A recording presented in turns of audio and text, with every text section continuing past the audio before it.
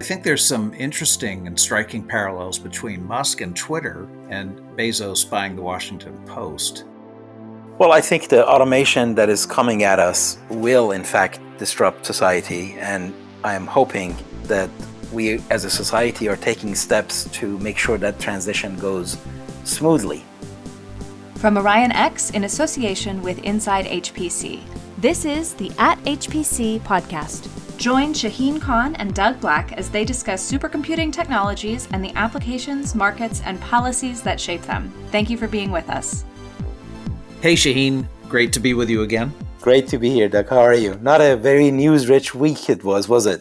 No, not really. Although there was one very interesting possible revelation having to do with the Sunway Taiyuelight supercomputer in China. Right, so we're launching into our top of the news then. Yes, we are. There's been, for years now, speculation on where is China on Exascale. They don't participate in the top 500. Now, the Sunway system is number 4 in the world, according to the last list.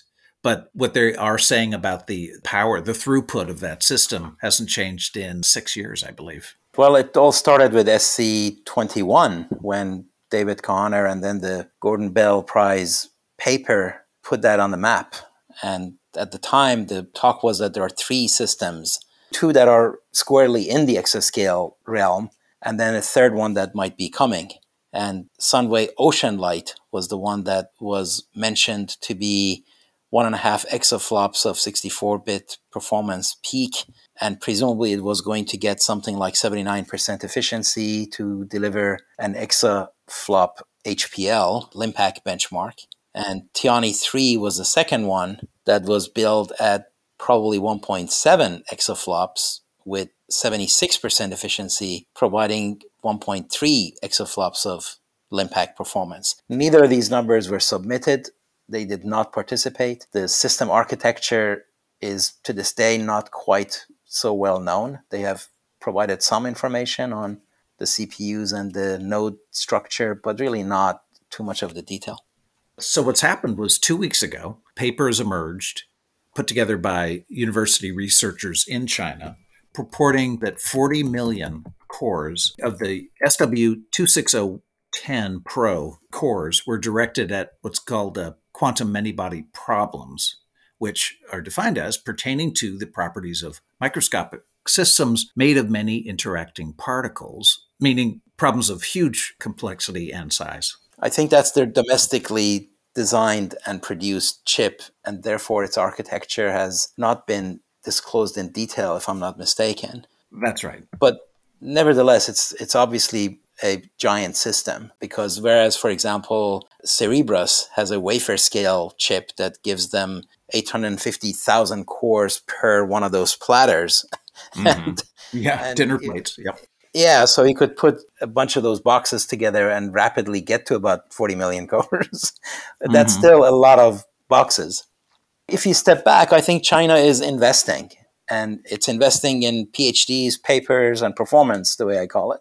And in addition to the 2 or 3 top sites that they're working on, they've got tens of large petaflop systems of various stripes around the country. Mm-hmm. So they're definitely building the supercomputing infrastructure in the country. But I wish they would participate more and they would disclose more of what they're doing. As you know, I've been a broken record on why we should all participate with Top 500 and make sure that that vast body of data allows us to analyze things better and get a deeper understanding. What I've found a lot of fun, or at least very interesting, is the speculation as to why China is not being open about where it is with its peak supercomputers. And the 2 most popular theory is that they don't want to provoke us in our ongoing trade war, if you will, with China. So they're concealing those numbers. The other possibility is that they're actually behind us and they're embarrassed to admit it. But I think the more widely held opinion is that they don't want to provoke us by showing their superiority. possibly. Well, I think if you are in the midst of trade negotiations and tariffs and such, you don't want to add to the intensity of the discussions by bragging about something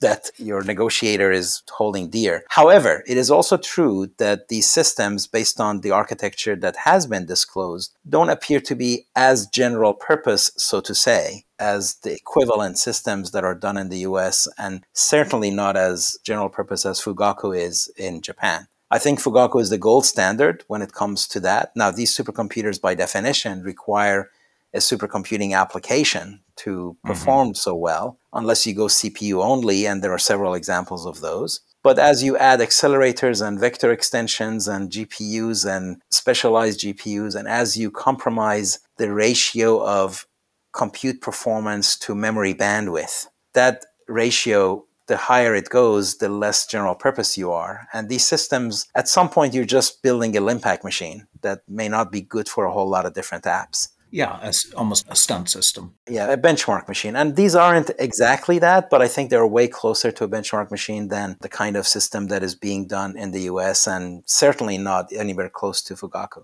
Yeah, and the other possibility, our friends over at the Next Platform put out a very interesting piece last November in which they talked about another revelation about Sunway and its performance. But folks in the US, their observation was that the exercise was kind of tailored down to kind of gin up very high performance numbers from the Sunway system. So who knows if that'll emerge in this quantum many-body run that Sunway had. Yeah, actually, the other notable thing is that the paper at SC21 also had to do with quantum computing and quantum simulation. Mm-hmm. This was a redoing of the quantum supremacy application that Google and NASA and Oak Ridge had done a few years ago. And they got it to go a lot faster, but it still kind of had a quantum flavor. And this one is also quantum many-body simulation.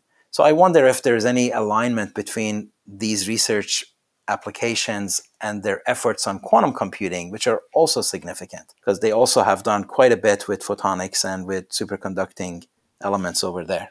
Yep, so a lot to unpack here.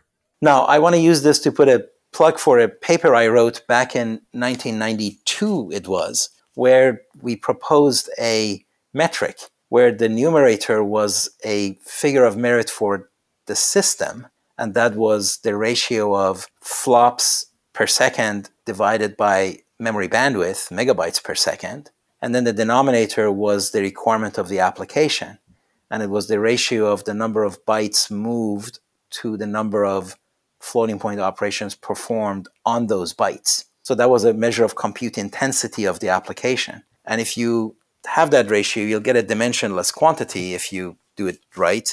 And that can be a relatively good first pass metric. So if you're doing a matrix multiply, that's a really well-behaved application. If you're doing 2D convolution, that's even better behaved application. If you're doing FFTs, well, it's not so much. And conjugate gradient, it's not so much. Mm-hmm. So there's some way of trying to put your arms around what kind of a system you're dealing with. Yeah, great stuff. Okay, there was another piece of news this week, not momentous, but noteworthy. A company called CGG, it's a geoscience company, is expanding its HPC capacity in the UK by up to 100 petaflops. Right. I thought that was pretty interesting too. CGG is a French company, but a storied past, because it includes companies from Canada and Calgary area where the oil patch is, to Norway, and of course also France. And they've been a pretty well-known name in the geophysics services business, and was significant to me that they're expanding the UK base even after Brexit, and just goes to show you the momentum of these technologies stay. Whenever I see news like that, I remember distinctly when I first got into the HPC industry in the early 90s, it was said at that point that the UK had roughly the supercomputing capacity of Mexico, and they've really embraced it. There's all kinds of exciting, interesting stuff happening in the UK that we keep seeing. Yes, they've got such critical mass of higher education and research with places like Oxford and Cambridge and Imperial and Bath and others. And you go up to Scotland. The Edinburgh Supercomputing Centre has been a mainstay for a long time. Also in Ireland. So that whole region of the world is pretty formidable in its capabilities. Okay, why don't we move on to our last topic, which we might be self-indulgent enough to move, looking at the future and trends and so forth and so on. But I thought it was it's very interesting that Musk is trying to buy Twitter, and maybe by the time this podcast comes out, he will have pulled it together. But I think there's some interesting and striking parallels between Musk and Twitter and Bezos buying the Washington Post. And as I see things, when you have these visionary entrepreneurs who seem to have the seer kind of abilities, when they've amassed enough of a fortune, for both of them tech-driven fortunes, and you could say HPC AI technology heavily involved. But I think there's a natural tendency for players like that to move into media, to the control of information and the shaping of public perceptions is a super potent form of power. And it seems to be a natural evolution for people like that. Well, I think if part of the discussion leads us to conclude that the future of information technology is HPC, well, then I'm in violent agreement. As you know, I've been saying that for decades, and I think that is unmistakably true in my mind.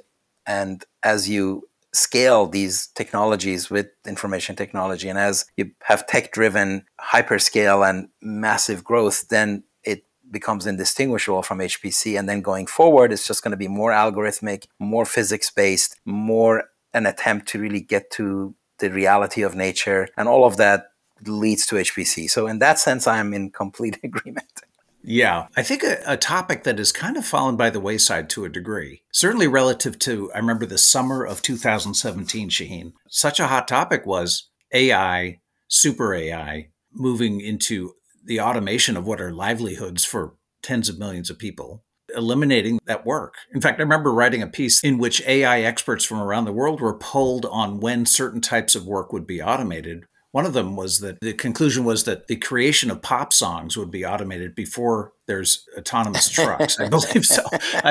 But in any case, to me, a dystopic trend could be that emerges is with the automation of work, the elimination of jobs, especially lower skill, lower income jobs. This could move toward mass unemployment and idleness. And a lot of that is driven by folks like Musk and Bezos, who really know how to harness supercomputing HPC combined with AI. Where that leaves us, I think is going to be a big, big question. Well, I think the automation that is coming at us will, in fact, disrupt society. And I am hoping that we as a society are taking steps to make sure that transition goes smoothly, because there's no guarantee that it will go smoothly. Now, I also think that automation is going to be indiscriminate. It's going to automate things that are automatable. And some low-skilled work actually aren't so automatable, like try folding laundry. Man, when AI does that, let me know. That's a robot I will buy when it's available. Yes. But it's like such a difficult thing to just like go through that process. And then there are things that you would wish one could automate, like politics.